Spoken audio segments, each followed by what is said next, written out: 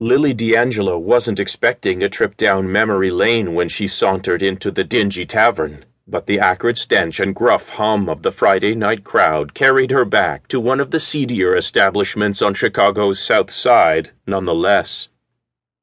Except for the clientele, the owner had managed to replicate nearly every detail, right down to the blue haze of cigarette smoke and the soft crooning of a jazz band on the corner stage.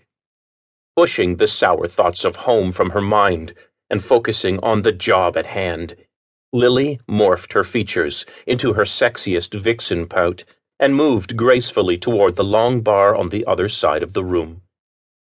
Her voluptuous breasts, spilling temptingly from her silk blouse, led the way.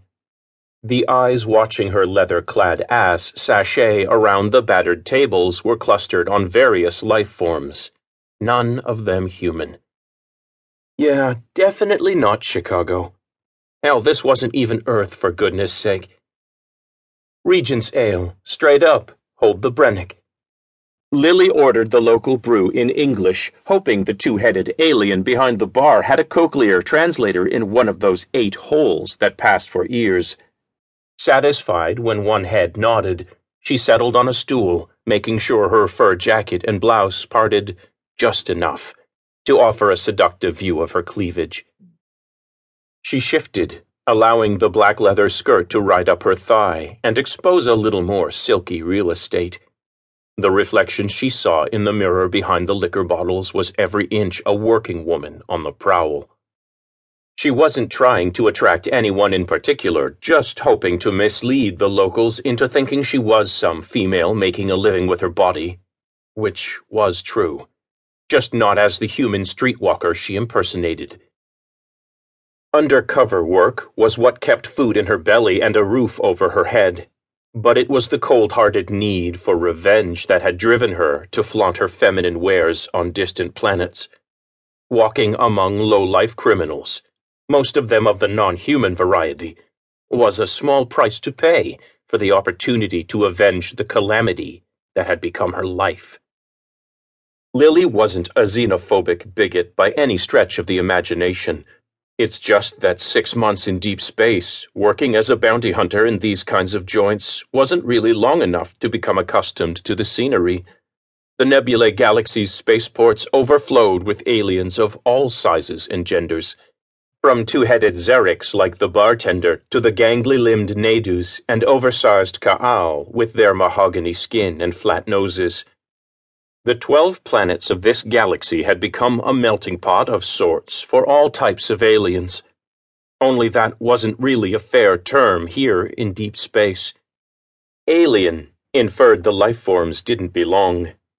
On the contrary, it was humans who were invading their territory. The treaties of 2253, signed well over 40 years ago, had guaranteed the safe travel of humans in deep space. After the snafu of 34, which saw the first major battle over territories since light travel had been discovered, humans had insisted on protection for their species. They'd formed some bullshit board of security guaranteeing humans could run roughshod over the universe like everywhere else. Though they were technically called Korstan Alheit Lunivarsium, most people referred to them as QAL.